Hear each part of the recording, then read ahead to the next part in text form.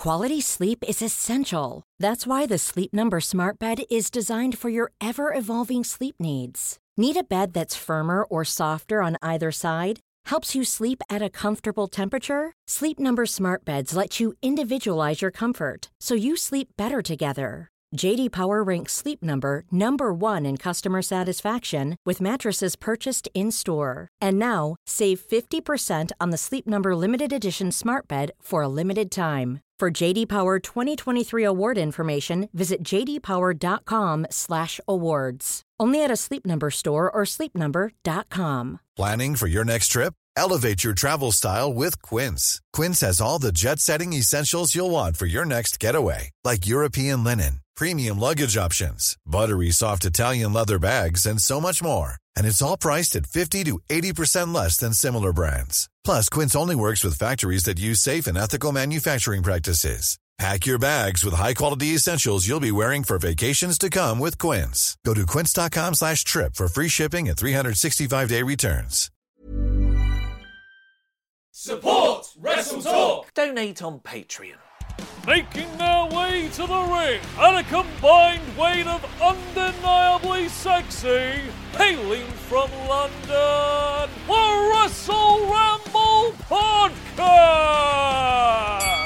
Hello and welcome to the Wrestle Ramble Podcast. I am Ollie Davis and I'm joined by Luke Owen. Hello Swaft Nation, hello Oliver Davis, how the devil are you? How did you find today's show? I thought it was good. I think because we got the giggles, there were some fun mailbag questions. It's Thursday record. Yeah, it's a Thursday double taping. We don't care. But plus, I doubly don't care because this is my last video.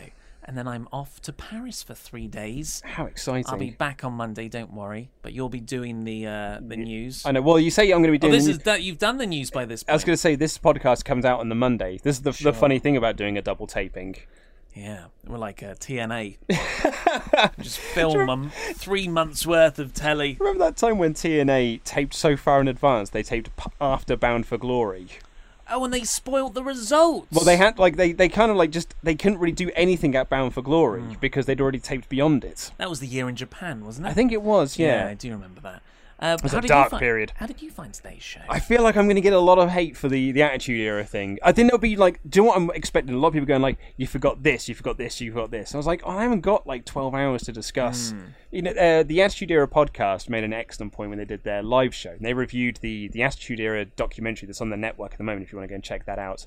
And they made the point, it's like they recorded, probably about 100, 150 hours worth of content of them reviewing the Attitude Era across all the pay-per-views, bonus episodes and things like that. That documentary's an hour long. So it's like, you can't cram all of that stuff into 1 hour. Just in the same way that I can't do a dissection of the Attitude Era into one 5-minute thing. Oh, that's a tease, because people don't know what we're talking about. Oh, that's true, yeah, no. Yes, because we're talking about guilty pleasures and unpopular opinions. That was in the mailbag this week. I'm kind of regretting mine as well. I'm hoping nobody's listening by the end of the podcast and just like they tune out halfway through. Yeah. And they don't hear those bits. They just get to us talking about Shark Boy and be like, I've heard enough. Yeah.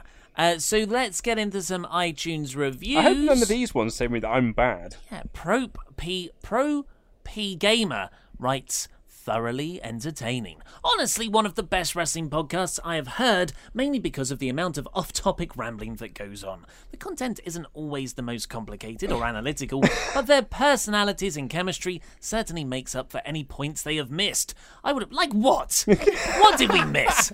I would much rather listen to this than any purely analytical or critical review of shows, and the content here is actually quite original for a podcast. Not just talking about how bad the latest WWE event was. Oh, Gamer. Thank you, Pro P Gamer. Yeah, we often get that when we're like, you didn't talk about this backstage segment, you didn't talk about this. And it's probably like, there's now to say. I'm going to have to interrupt you because this next review makes up for the one that said Luke is like annoying the other day, which is from ABC123JD.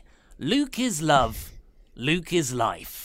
5 stars. Oh, yeah, you're right, ABC123. 5-star is an interesting channel here in the UK.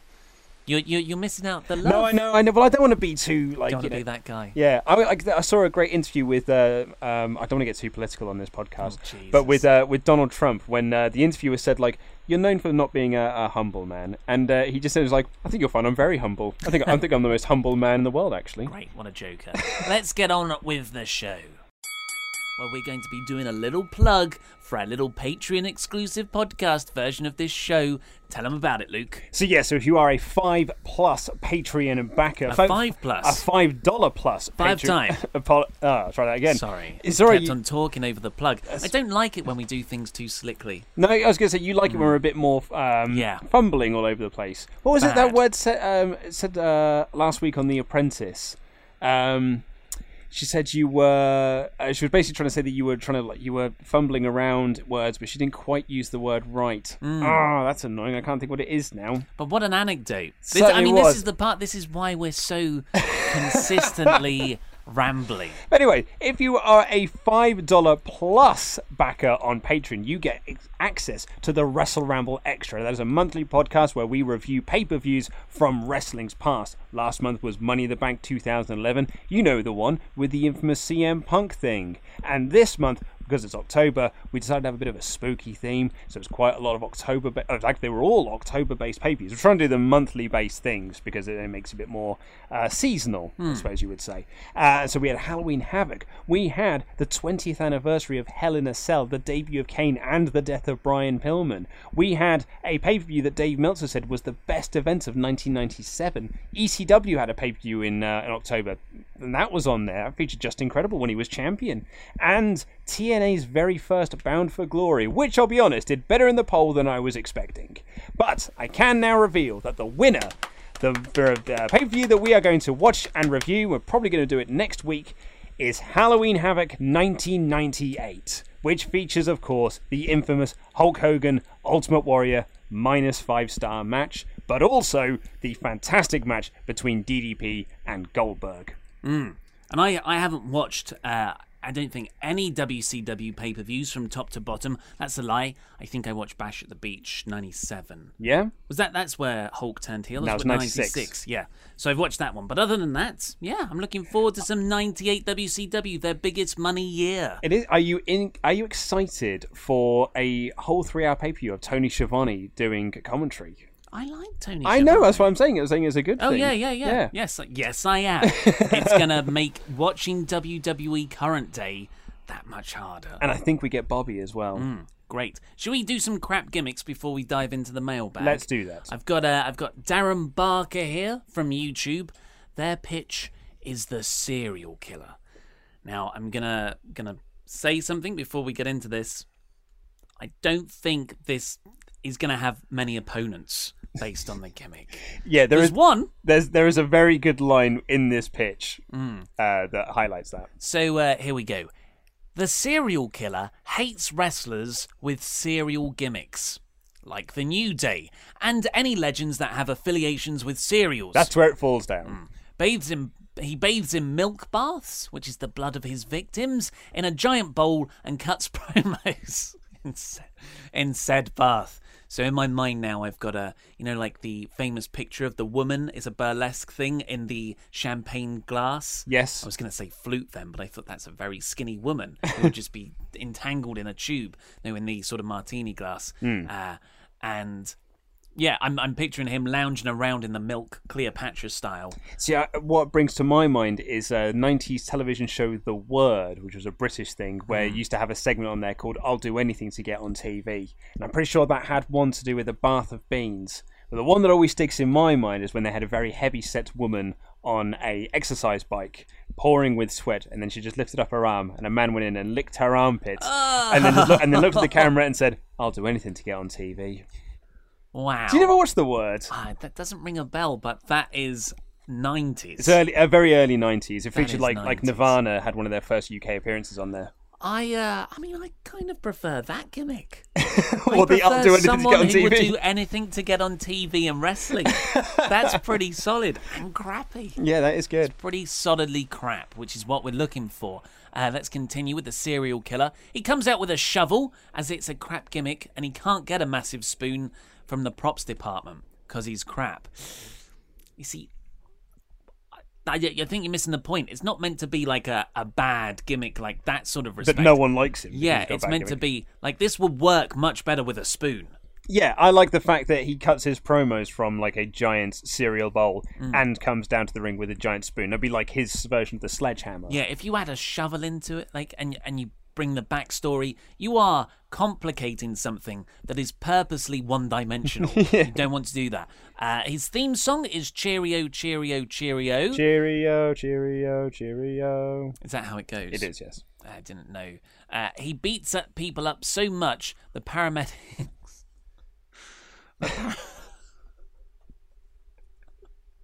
That got you a little bit, didn't it? Because I can, like you see a few. I kind of read things before I say them out loud as I'm reading. It's a talent, and I saw the bit I was about to read. So I don't know if I'm going to do this justice now. Do you want me to? No. I want. This means I've got to do this now. He beats people up so much, the paramedics end up carting the rest of the way. The rest are away in an ambulance. Carton away. The wrestler away. A carton of wrestling milk. cereal. Yeah. The finisher is a variation of the Code Breaker, but he calls it the Cocoa Pop. Americans won't get that, but it adds to the crapness. I think they call it Cocoa Krispies. Okay, sure. Culture clashes. So, although that did make me chuckle, so that doesn't really work for me either. No. That's not, like, remember we had the fireman gimmick a while ago? Yeah. And all the, he's been burned, you're going to get fired. That stuff worked on the commentary because it was so in your face. That's still a crap pun, but it's quite subtle. It only works when it's written down. So I would prefer it if the wrestler would just be, like, the defeated wrestler would just be put in a giant cereal box. Yeah. That would be crappy. Or, like, when he beats them up, you know how the NWO used to spray paint NWO on their back? He would do it, but he would just pour cereal onto them. Pour milk onto them, and another bit of, another box of cereal as well. Yeah. So why does he hate cereal, though? Where's the crappy backstory? I was going to say, I don't think he does hate cereal. Or why does he hate cereal gimmicks? That's the real doubtful of it, is he hates cereal-based wrestlers, which is only one, which is the New Day. And I like how you just written, and any legends that have affiliations with cereal, of which I don't think there are any. Didn't any from the 90s? I know Randy Savage had Slim Jims. Yep. But John Cena's been on a Fruity Pebbles. Oh, yeah, Fruity Pebbles, I suppose. Kurt Angle was on the box of Wheaties, I believe. Cool. So those are big names. So, New Day, probably going to end up being the most decorated tag team of all time. John Cena and Kurt Angle. Well, I suppose if you're going to pick on three people... Yeah, do you really want to bring them into this serial gimmick, serial killer? Yeah. I kind of like it, though. It's not working for me. No, Plus, okay. because this is our roster, right? So we can't... No one else has a serial gimmick for him to work with. Yeah, I suppose. We'd have to do a lot of stuff to base See, around in which it. case, if I was to amend this pitch to be able to sign him, because I do quite like this, I would take out the hating cereal, I would take out the shovel, and just replace it with a guy he's the serial killer, but he loves cereal. That makes it much better. Yeah, he cuts all his promos from a cereal bowl, does the whole cereal thing as we discussed, and carries a giant spoon, which is like his version of the sledgehammer. You fixed that for me, actually. Oh, thanks, man. And yeah, I'm signing that. Yes. Well done. Well done, serial killer. Well done, Darren Barker. We'll call that a joint effort, though, because your initial one had serious fundamental flaws for me. Brandon Powell, next, our last one from Patreon, has said, Nelson Nightmares. A youthful-looking babyface dressed in children's footy pyjamas. Footy is football for the American viewers. Oh, I thought they were a type of no, footy pyjama, is in like they footy had lads as well. Oh, really? Like it was a onesie. Oh, with... maybe. I read that as footy, as in like, hey, Dad's go watch the footy lads down the pub. Maybe it becomes apparent later on. When it's time for his comeback in a match, he very suddenly gets up from the mat, eyes closed, after taking a particularly impactful move, and appears to be sleepwalking while having a nightmare, thus giving him the adrenaline and rage needed to finish off his opponent with the finisher, the go to sleep. During his nightmare state, it would almost be like he's working heel because of his intensity, but he would wake up and snap back to plucky baby face after the bell ends. After the bell rings. What's wrong with us? Where did that come from? Because the match ends. That's an example of me not reading ahead and filling in the words myself. God, that's hilarious.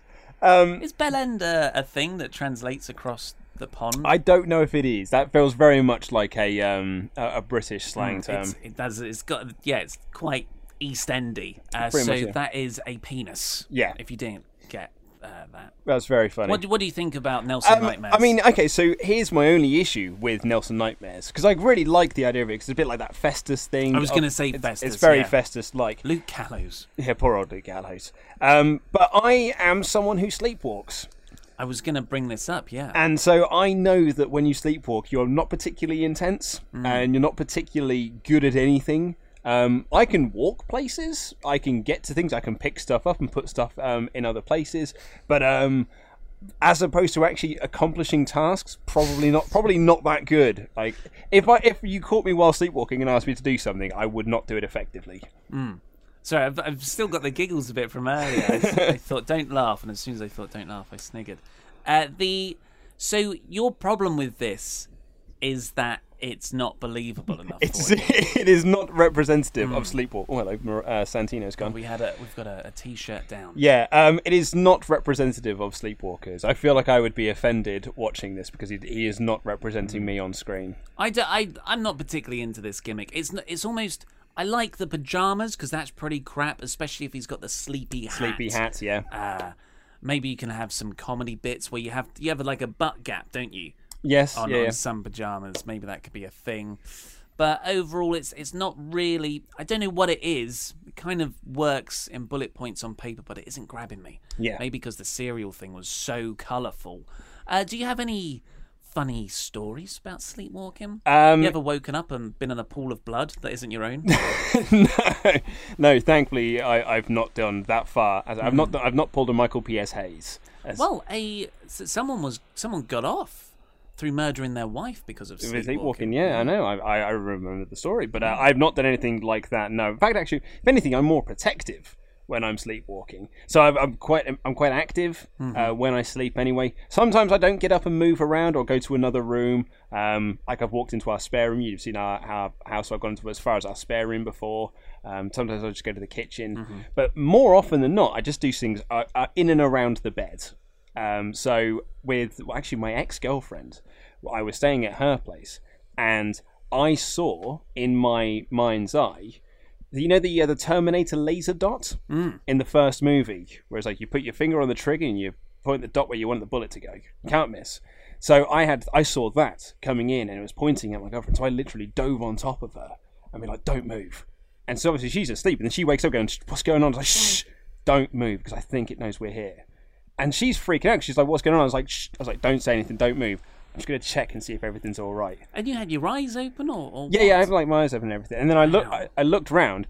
It was the standby light on the TV, and I was like, yeah. And then because what happens then when I realise what it is in the real world that has triggered my sleepwalking, my sleep movements, my night terrors, whatever you want to call them, I then just go, "Oh, it's fine. I know what's going on," and I just go back to sleep.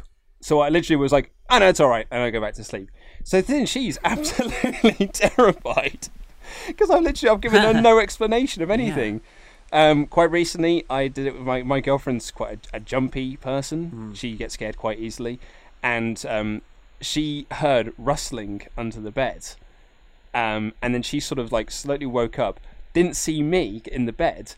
That's because I'd crawled under the bed because I was looking for something in my dream. I was looking for something, and then when I heard her go like, "Luke," I was like, "Oh, I'm asleep," and now she's woken up. So I literally just put my head up. I was just like, "Sorry, it was just me sleeping."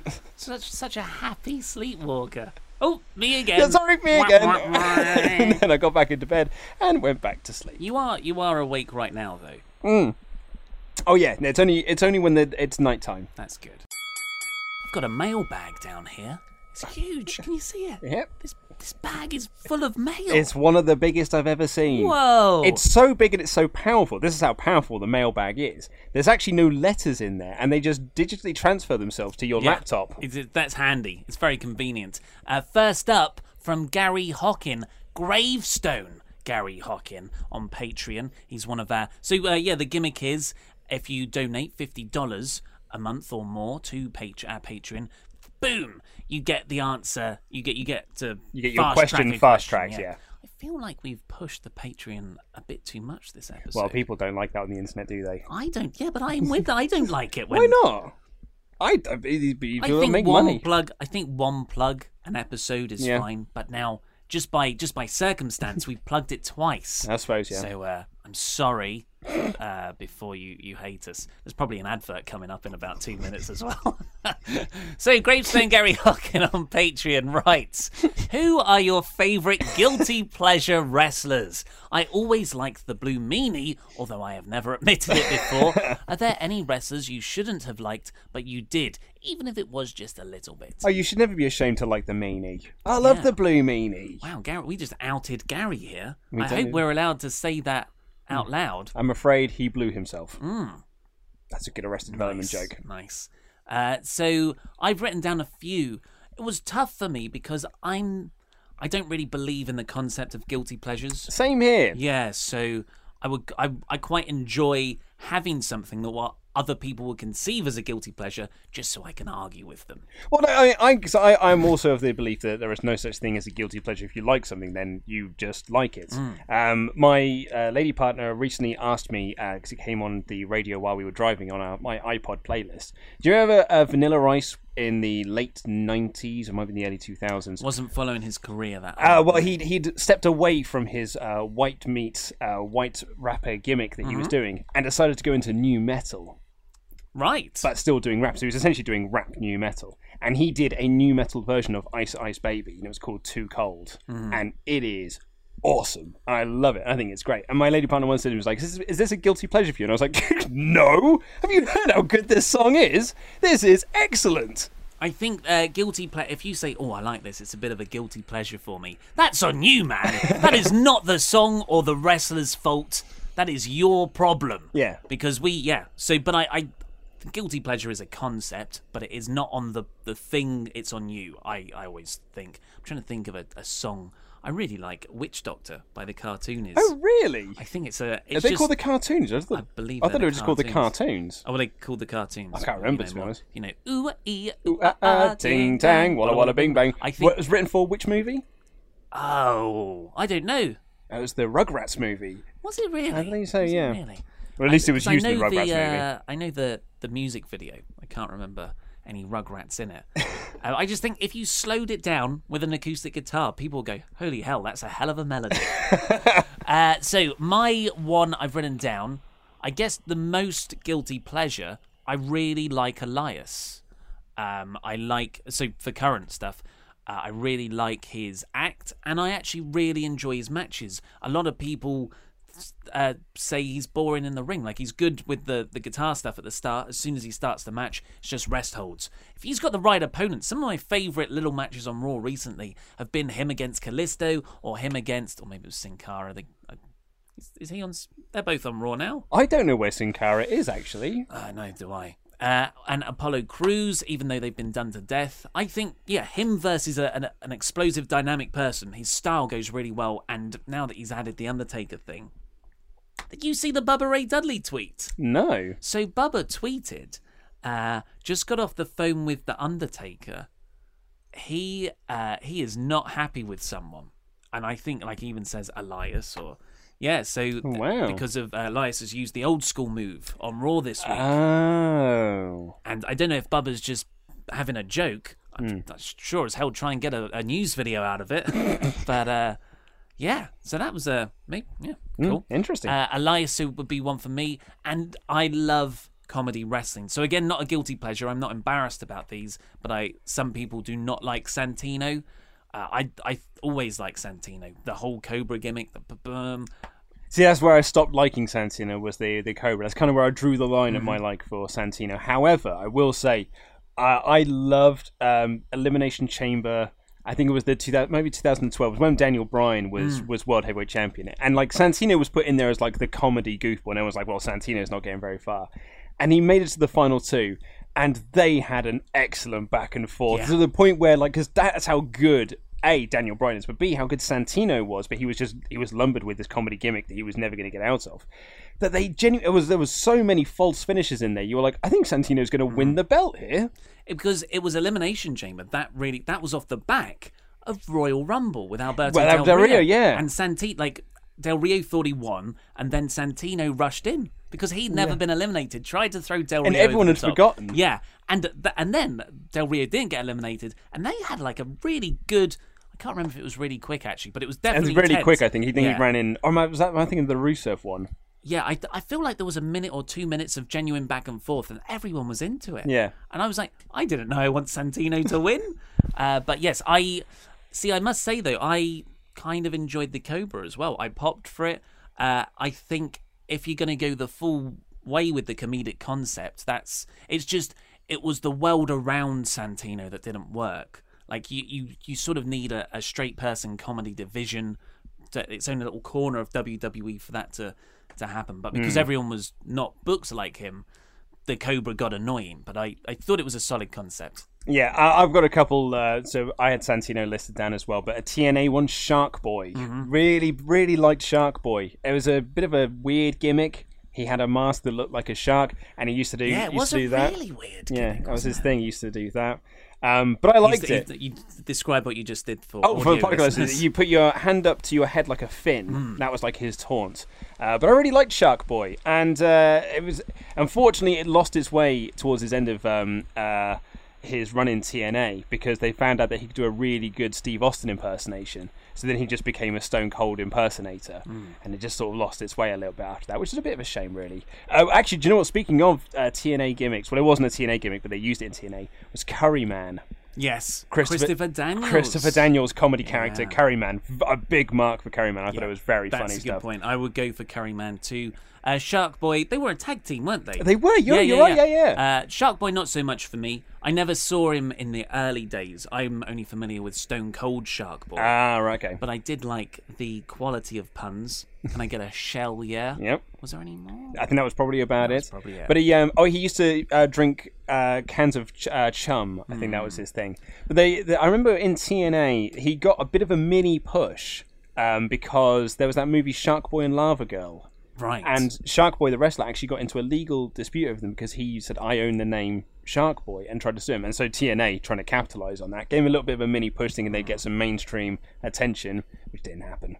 It looked good on paper. It looked good on paper. And a shout out to for a WCW guilty pleasure, Ice Train, just because he had excellent entrance music, and Glacier, who was their Mortal Kombat character that they had, who was awesome. I'm also going to chuck in Grado, who is a current TNA wrestler, I suppose, Impact, whatever it is. But I've been following him for a long time on the British Indies.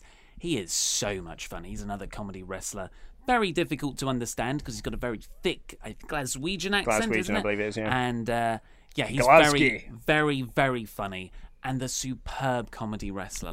Some of the spots he comes up with. One of the funniest things I've ever seen in a wrestling match was him and Madman Manson, who I think maybe he's wrestling again, but he did retire for a while, against Project Ego, which was Martin Kirby and the sadly passed Chris Travis.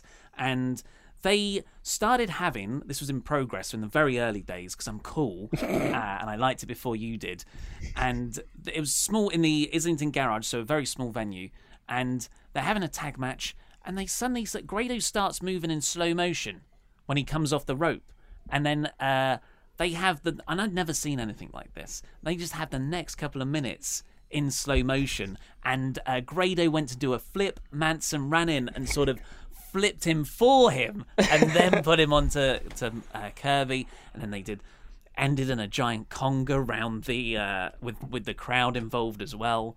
Yeah, great. Grado. Yeah. Ryan Reynolds here from Mint Mobile. With the price of just about everything going up during inflation, we thought we'd bring our prices down. So to help us, we brought in a reverse auctioneer, which is apparently a thing. Mint Mobile Unlimited Premium Wireless. How to get 30, 30, bit to get 30, bit to get 20, 20, 20, bit to get 20, 20, bit to get 15, 15, 15, 15, just $15 a month? Sold! Give it a try at mintmobile.com/switch. $45 up front for 3 months plus taxes and fees. Promo rate for new customers for limited time. Unlimited more than 40 gigabytes per month. Slows full terms at mintmobile.com. When you're ready to pop the question, the last thing you want to do is second-guess the ring. At BlueNile.com, you can design a one-of-a-kind ring with the ease and convenience of shopping online. Choose your diamond and setting. When you find the one, you'll get it delivered right to your door. Go to BlueNile.com and use promo code LISTEN to get $50 off your purchase of $500 or more. That's code LISTEN at BlueNile.com for $50 off your purchase. BlueNile.com, code LISTEN. Hi, I'm Daniel, founder of Pretty Litter. Cats and cat owners deserve better than any old-fashioned litter. That's why I teamed up with scientists and veterinarians to create Pretty Litter. Its innovative crystal formula has superior odor control and weighs up to 80% less than clay litter. Pretty Litter even monitors health by changing colors to help detect early signs of potential illness. It's the world's smartest kitty litter. Go to prettylitter.com and use code ACAST for 20% off your first order and a free cat toy. Terms and conditions apply. See site for details. I'm Sandra, and I'm just the professional your small business was looking for. But you didn't hire me because you didn't use LinkedIn Jobs. LinkedIn has professionals you can't find anywhere else, including those who aren't actively looking for a new job, but might be open to the perfect role, like me. In a given month, over 70% of LinkedIn users don't visit other leading job sites. So if you're not looking on LinkedIn, you'll miss out on great candidates like Sandra. Start hiring professionals like a professional. Post your free job on linkedin.com/people today. Next up, from Rollerball Rocco Beverlock. That's his full name, isn't it? Yeah. From Patreon. It's about slave names. From WWE. So that's when someone comes into WWE, say not a Hideo Itami, but a Kenta from Japan, and he's given a WWE name for trademarking purposes. So are WWE slave names good or bad? I.e. Tyler Black or Seth Rollins, El Generico or Sami Zayn, Kevin Owens, Dean Ambrose, Drew McIntyre, Hideo Itami, Daniel Bryan. Some of the women in the Mae Young Classic had a name change as well, didn't they? Etc. Were they cooler before WWE, or did WWE make them lame? Y'all please discuss. I don't think it really makes them lame. Unless it's a really lame name, on the other hand. So, like, when Mr. Perfect's kid came up and they lumbered him with Michael McGillicuddy, like that, like there was a really bad period for WWE developmental names. It was about sort of like 2010-ish. Yeah. And that was really because TNA was starting to come on the rise. And they were like, oh man, if we let any of these guys go and they go to TNA with that name, they're carrying across that name value. So everyone, blanket across the board, if you came in, you had to get given a new name. And yeah, some of them were bad, like Michael McGillicuddy, as I said, Husky Harris. What was Fandango? It was something Bateman. Oh no, it was EC3. Oh yeah, EC3 had a bait. It's not Jason. Derek Bateman. Derek Bateman. Yeah. I just awful. Percy Watson. Some of these were just. So actually, that season 2 of NXT has some. Lucky Cannon was the one I was trying to think of. Where's he nowadays? Lucky Cannon. Yeah, that was a particularly bad time. Like you said, it was a TNA thing. It was also around the same time they had a big influx of people, because it was NXT, that first series. Ryback was Skip Sheffield. Yeah. So it's... I fully understand the concept, and that's WWE not only want to control the sort of name value of stuff, so someone couldn't make a reputation as a Kevin Owens or a Kevin Steen and then go to TNA and then they'd have all that name recognition. So that makes sense. Like, from a business standpoint, I can't argue with that. And also, it makes it better from DVDs and the WWE Network and future branding stuff and action figures. WWE now own Daniel Bryan. Daniel Bryan is a WWE creation and name, which means forever they can make stuff that are Daniel Bryan. Bryan Danielson, which is his real name, that's what he'll have to use in 2018 if he does leave and starts a wrestling career elsewhere. So, like, it's so cynical, but it makes so much sense at the same time. But yeah, the major problem with it is coming up with crappy names. Like, Sami Zayn isn't amazing. The difference now, though, is that they actually have a say in that. So the way that it works now is that WWE go up to you and say, like, oh, you've just signed this deal. We are going to give you a new name. So come back to us with a load of names and we'll pick the one that we like. So the wrestlers themselves are coming up with the names, which I think helps a lot, really. Is why you've seen less naff ones. And if you listen to Jericho's podcast when he interviews former NXT people, the story that they usually tell is that they put the name that they like and then put a load of rubbish names that they don't like in order to essentially say, like, they'll ignore all of these and then they'll just peg that. And sometimes what they'll do is they'll just say, I like this first name and this last name, and we'll turn that into your new full name. Right.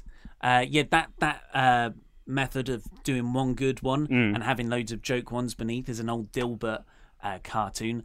And I'm pretty sure that's how we got Great Balls of Fire earlier this year. But so I think some of them aren't really that bad. Like Hideo Itami works really well. Yes, it means pain, doesn't it? Itami, something like that, yeah. And like Asuka's a different name. She was going as Kana when she was in Japan. God, that takes me back. Finn Balor, of course, was Fergal Devitt, Prince Devitt. And actually, even Kairi Sane has come in. She's got a new name as well. So like sometimes it just works. And what I will say as well is that after a while, you forget about their previous name. Like Kevin Owens now, that's what I hear. I hear Kevin Owens. When someone says Kevin Steen, that's when it sounds a bit like, oh yeah, it was his other name. It also actually works the other way round. When Xavier Woods came in, his previous name was Consequences Creed, which is pretty awful. And he had the Rocky IV gimmick for Apollo Creed. So that's what that was his whole deal. So he came in with Xavier Woods, and I remember thinking, like, that's rubbish compared to Consequences Creed. But now I look at it, I'm so used to hearing Xavier Woods that now Consequences Creed sounds really weird. Yeah, totally agree. And like you said about the NXT people being allowed input into their name, I think Finn Balor was one of those. He was like, he wanted it to be tied into Irish mythology. Kevin Owens, rather than Steen, his actual name is because I think his son's called Owen. Owen, but that was named after Owen Hart, I believe. He was one of Kevin's favourite wrestlers. So that's where that came from. I remember when Bryan Danielson came in, and I was just like, what the hell are they doing? Yeah. I'm never going to be able to see him as anything else other than Bryan Danielson. And a couple of months later. But your little fluff there has just shown that we now just know him as Daniel Bryan. So CM Punk really was sort of the last name they let for a while. Then there was a huge spate and that was only because of Heyman. And now AJ Styles came in, and he came in with his own name, and he paved the way for Samoa Joe being allowed to keep his own name. Carl Anderson, Luke Gallows was Doc Gallows, but he's gone back to his original WWE name. And that's because he was Luke something in.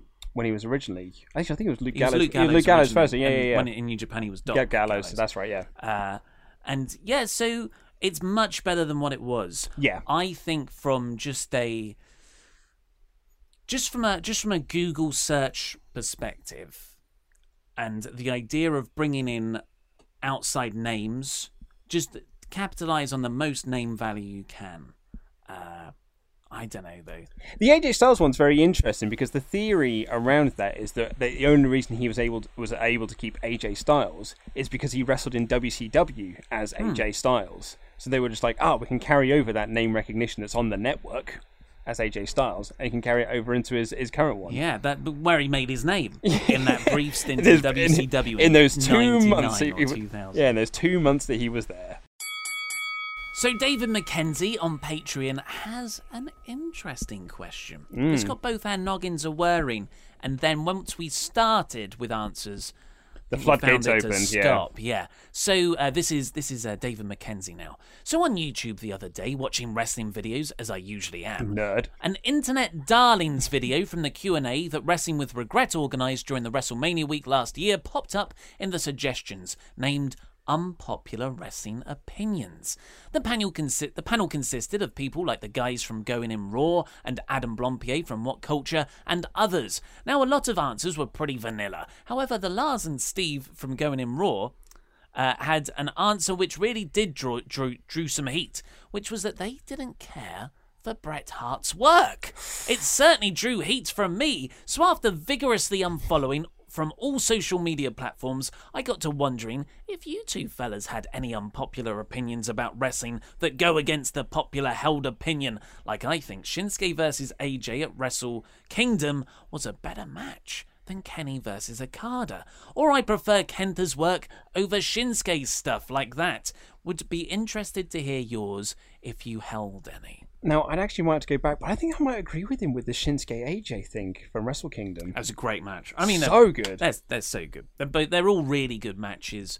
I watched Kenny versus Okada more recently. But yeah, God, that Shinsuke AJ match was something else. There's a moment that always sticks, which is the bullet moments when he just did that, and Shinsuke just grabbed it out of the air and just did this over-exaggerated chewing. So awesome. I watched, speaking of watching the suggestions in the YouTube sidebars, I clicked on the evolution of Shinsuke Nakamura the other day, and someone had just put in a montage of Shinsuke Nakamura walking to the ring in every Wrestle Kingdom he's ever been in.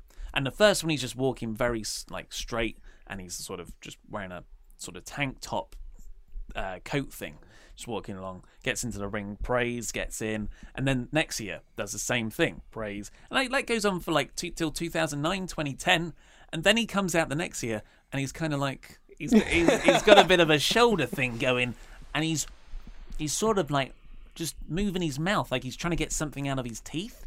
And the next year, it's even looser, like he's got a bit of a wave going. And then, I don't know what happens. The year after that, he's Shinsuke Nakamura. He's like rubbing his chest. He's making these weird eye contortions. And then the year after that, he's flipping with like loads of strippers and poles. You know, that famous entrance from 2014 maybe. So yeah, that was, I mean, I don't think it's an unpopular opinion to think Shinsuke Nakamura in New Japan was considerably better than Nakamura in WWE. Oh, what an unpopular opinion that is. That's it. Well, when we started trying to come up with some ideas for this, I said to you, well, all my opinions are pretty popular. Well, yeah, I mean, to be honest, like I was actually having a discussion with someone on Twitter this morning. We are recording this on Thursday ahead of time because you're going to Paris tomorrow, Friday. But this is in the past, and you're watching in the future. Or the present. And I was actually having a discussion with someone this morning of recording about how they just were not into Asuka and how they just thought that she was actually a bit something and nothing. He argued that him and his friends felt that she was being given, her push was akin to Jinder's push on SmackDown, was completely unorganic and just forced, and that she didn't have any charisma, and that her undefeated streak was meaningless because she hasn't beaten anyone of any value in NXT. And I just read that and I was like, I mean, that's an unpopular opinion in my books because that's just, it's baffling. I think to say that she has no charisma is utterly preposterous. But that's me. But having said that, when you and I have talked about Asuka on here, the consensus online is actually that we're wrong. So maybe that is an unpopular opinion. I don't know. I think that might be us looking at YouTube comments and it feels like, because the ones that disagree stick with you far more. Yeah, perhaps. Because if I could read hundreds of YouTube comments that say, you're okay at this, Ollie. Well done. Keep at it, son. Yeah. And one guy would go, I didn't think you said that line right. And that's the one that will stick with me. Yeah. And I mean, oh, no, I did it wrong. When I interviewed Paul W.S. Anderson about the Resident Evil movies, he told me when he directed Mortal Kombat, New Line sent over all of the reviews for Mortal Kombat, and they'd separate them into piles for him, all the positive and all the negative ones, and he said, and they were essentially an even split for Mortal Kombat. He said, and I read through every single one. For the life of me, I cannot tell you what any of the positive ones said, but I remember to this day all the negative ones. And his words were, after that, I stopped reading reviews because I'll only ever remember the negative ones. And he got so much better after that, didn't he? All of his reviews after that were just nothing but positivity. That's what a tragedy. He missed out on all those positive reviews. So this has turned into a bit of a therapy session. So let's get back to the question. I started writing a few. I'm just going to go through them. Maybe I'll dive deeper. But you can see how they get a bit more unpopular as they go along. Yeah. So Roman Reigns is a good wrestler. Well, that was the first one we'd said, was that we both really like Roman Reigns and think he's a great wrestler. So, yeah, that's a pretty unpopular opinion. Vince McMahon is a genius. I think that's fair to say. Mm-hmm. You can say what you want about him at the moment.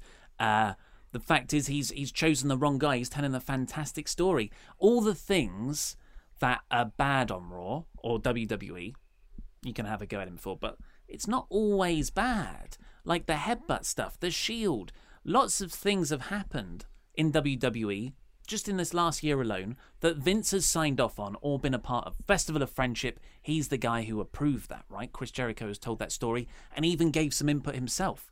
So you have to take that he is a genius at the same time that he's an absolute infuriating buffoon. Well, not only that, but like he took an operation that was very territorial and was like, no, I'm going to nationalize this.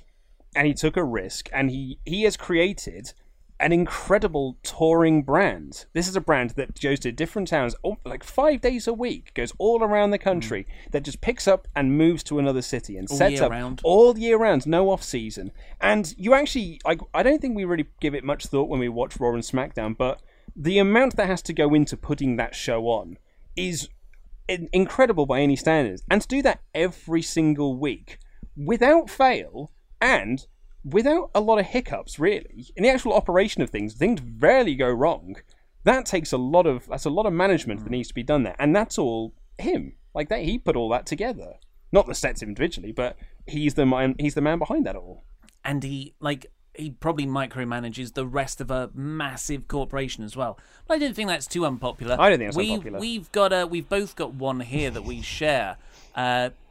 In WWE, Brock Lesnar versus Goldberg might be my match of the year. Yeah, I mean, I think it's been well noted that I loved their Survivor Series match, I suppose you could say, from last year. I just thought it was absolutely wonderful. I think it did wonders for both men, and I think that their WrestleMania follow-up was just as good. I absolutely loved it. And yeah, I mean, I could watch that match. I mean, it's only 5 minutes, so it's quite easy to watch over and over again.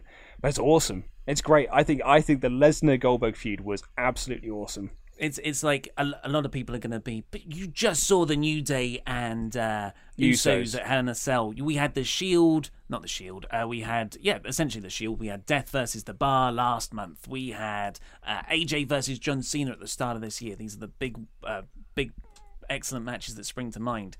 Tyler Bate, Pete Dunne. But, just they're all like very good. They're exceptionally good in-ring matches. But there's something that Brock Lesnar and Goldberg, in just terms of overwhelming star power, bring to the match. And like for blockbuster quality, and it delivered. That's exceptional to me. And what I'd also say as well is that 8-hour-long WrestleMania or whatever it was, I can't tell you specific moments from any other match, really. Apart from, the Jeff Hardy ladder spots, maybe from the four-way ladder match. But I can't tell you anything really from the Seth Rollins Triple H match. Stephanie through a table. Apart from Stephanie through a table, maybe. Or the Roman Undertaker match, apart from the sexy strip. But like that Goldberg-Lesnar match, I could almost... I remember so many different moments from it. It was only 5 minutes, but it felt like everything was crammed in. It was loved great. It. You've got one here. I was going to say, I might save that one to the end, but okay. I'll let you do yours. So this kind of follows in from my love of the Brock Goldberg stuff. Celebrities at big shows is a good thing. I don't think that's that unpopular. Do you not think? I think it's an older... Okay, here's one. I don't think... You just think that Jim Cornette doesn't like it. I don't think AJ Styles is the guy to build a company around. Now, that is an unpopular opinion because we literally had this conversation on Wednesday's show. That's what that triggered it. Because I think that AJ is a guy you can build a company around, so why do you not? This kind of ties into my next unpopular opinion. I think AJ Styles is, I'm going to say it, phenomenal, and he's really, really good, and he should be in the main event mix, without a doubt. Should he be the guy you build your company around? I mean, not at 40 or whatever he is now, and certainly not, definitely not at 40, I should say. And, back in the day, I just thought he was a very good, a really, really good wrestler. It wasn't until he started to align with Ric Flair and he brought out a heel side where I was like, oh, he's got a bit of personality. But that was a long time to make that act really good as well. He had to go to New Japan to find that. And by that point, he's older, I should say. So I think he's a solid guy, but really you should be building it around megastars, Rocks, Stone Colds, Cenas, and that's this brings me on to my next point, which is no one deserves the top championship. We've talked about it before. Completely agree with you on that one. And that it should be reserved for the megastars. It's not a thing that you just pass around. The Intercontinental title, sure, that's your workhorse belt. Not so much these days, and you've got 2 world championships, so that complicates matters. But if I had everything the way I wanted it to be, it would be just one championship that would be moved between 4 big ratings movers, like definitive ratings movers.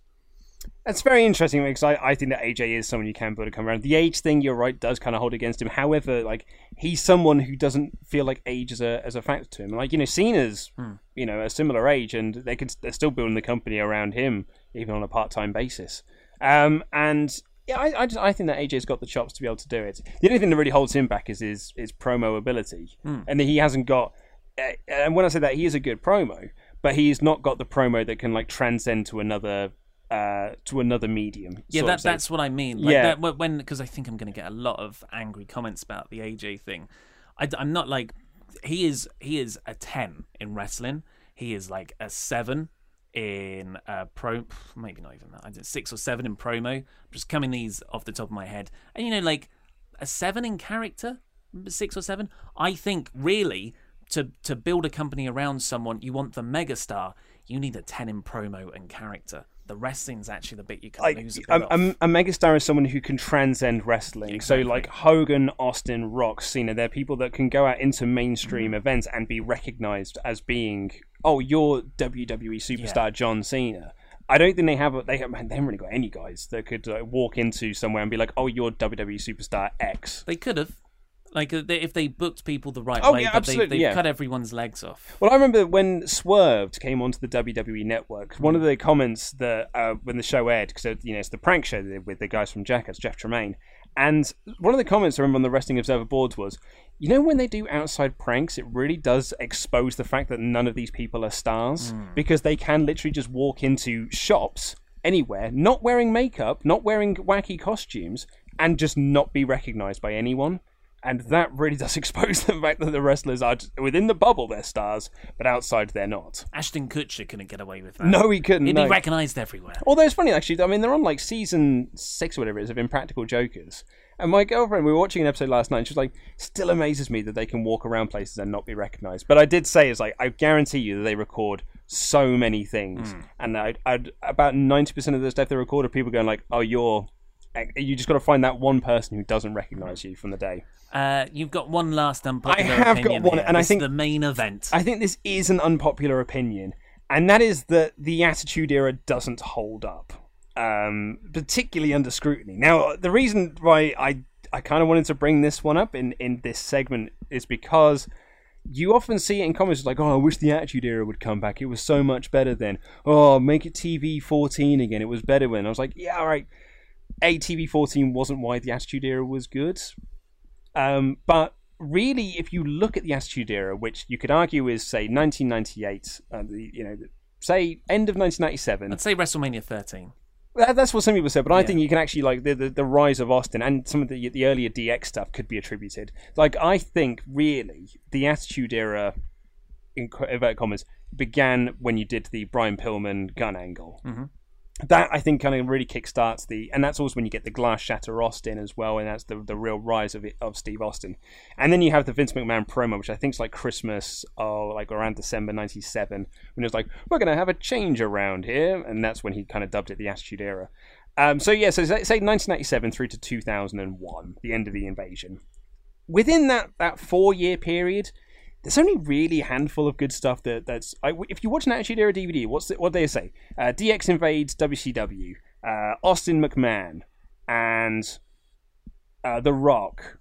Mick Foley winning the title. But it's 4 or 5 moments, and then there's just a lot of dregs in there. Like, I really love the Austin McMahon stuff, but even that gets watered down when you got the corporate ministry in there. And there's a few that went a little bit too long. Great as it was... But that's just that's one moment. That's one feud. And then you've got the 1999, there's a bit of when Austin went and they didn't really know what to do. And so that's a bit of a mess. But then it kind of, I think the Attitude Era really picks up in 2000. That's kind of their best year that they had, when you had Triple H on top, him feuding with The Rock, and you had the retirement of Mick Foley, you had the return of The Undertaker. That, as a year, is great. But like some of that 98, 99, 97 stuff doesn't really hold up under scrutiny. And then you got The Invasion, which is very bad, especially in hindsight. Luke shoots on that. I think a lot of people look at the Attitude Era with rose-tinted glasses, as I do as well. Sure. I look on that era and I'm like, man, yeah, all that stuff was awesome. But if you actually go back and watch it, a lot of it's not that great. We've probably lost everyone now. That subscribe button is just going to drip. Yeah, Luke hates the Attitude Era. I knew there's a reason we didn't like him. Still like us, please.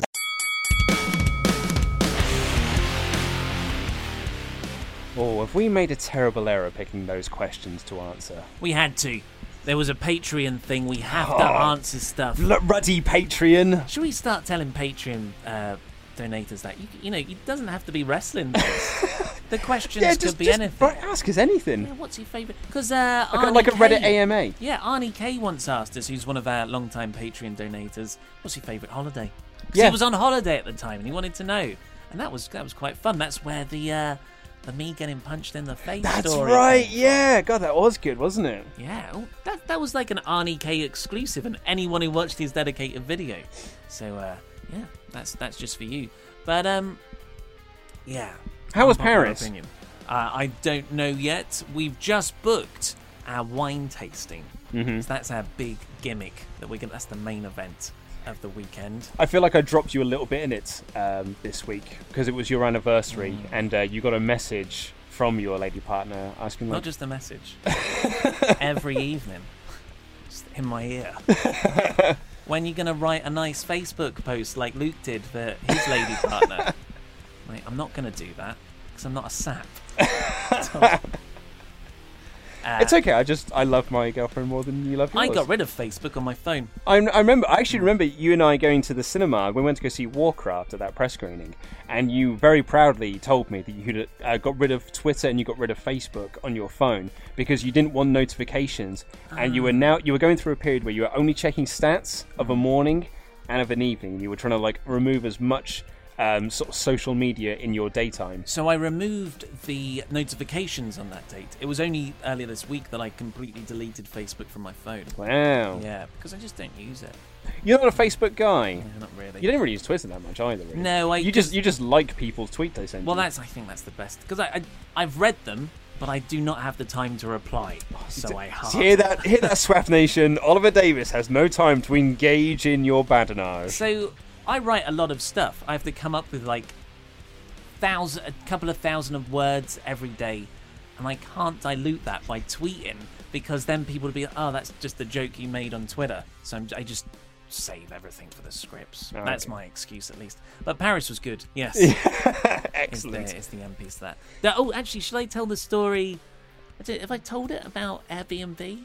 Yeah, I don't think you've told it on this podcast, no. So we're using Airbnb, which is a service where you're sort of connected with people who have houses that they rent out. So we're staying in a flat in the cool part of Paris, and we're talking to the guy who owns it, over email, like, oh, we collect the keys here, blah, blah, blah, arrange stuff, get this metro line, and I get a message after a while. It says, oh, by the way, I'm pretty sure, but are you Ollie Davis from WrestleTalk?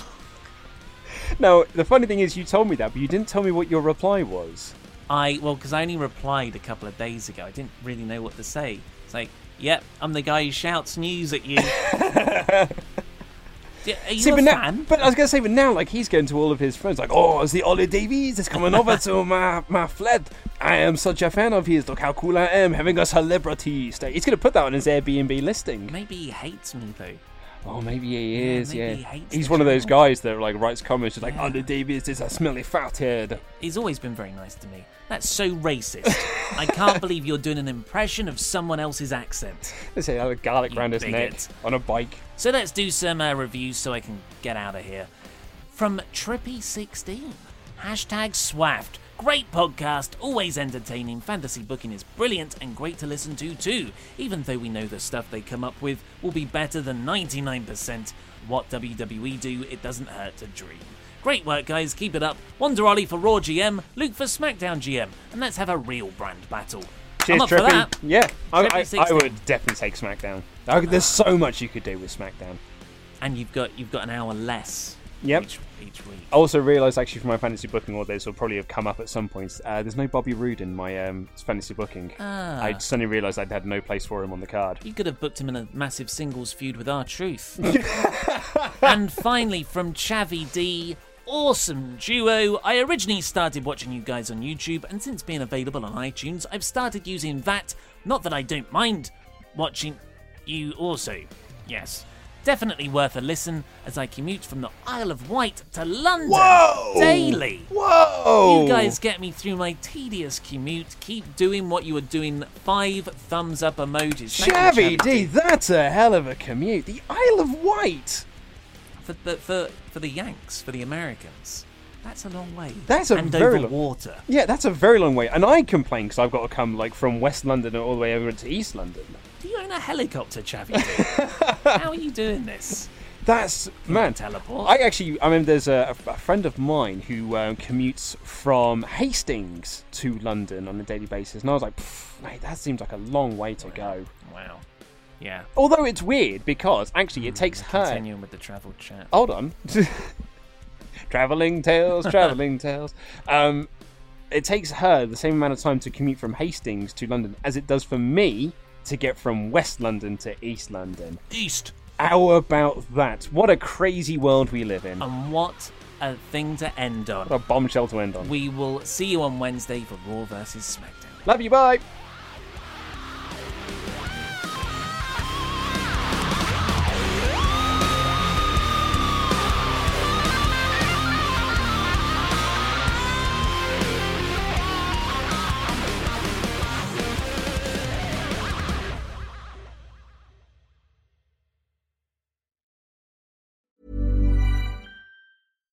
Hi, I'm Daniel, founder of Pretty Litter. Cats and cat owners deserve better than any old-fashioned litter. That's why I teamed up with scientists and veterinarians to create Pretty Litter. Its innovative crystal formula has superior odor control and weighs up to 80% less than clay litter. Pretty Litter even monitors health by changing colors to help detect early signs of potential illness. It's the world's smartest kitty litter.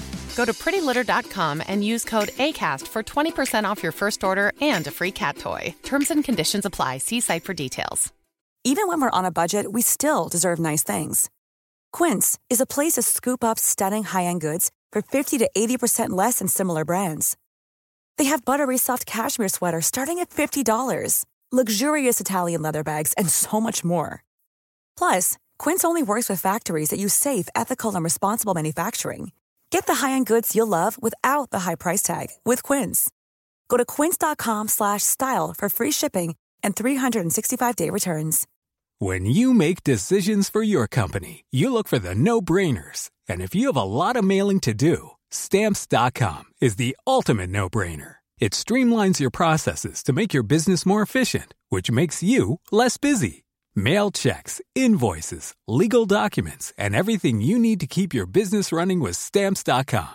Seamlessly connect with every major marketplace and shopping cart. Schedule package pickups and see your cheapest and fastest shipping options from different carriers. With rates up to 89% off USPS and UPS rates. And with the Stamps.com mobile app, you can take care of mailing and shipping wherever you are. Make the same no-brainer decision as over 1 million other businesses with Stamps.com. Sign up with code PROGRAM for a 4-week trial, plus free postage and a free digital scale. No long-term commitments or contracts. That's Stamps.com. Code PROGRAM.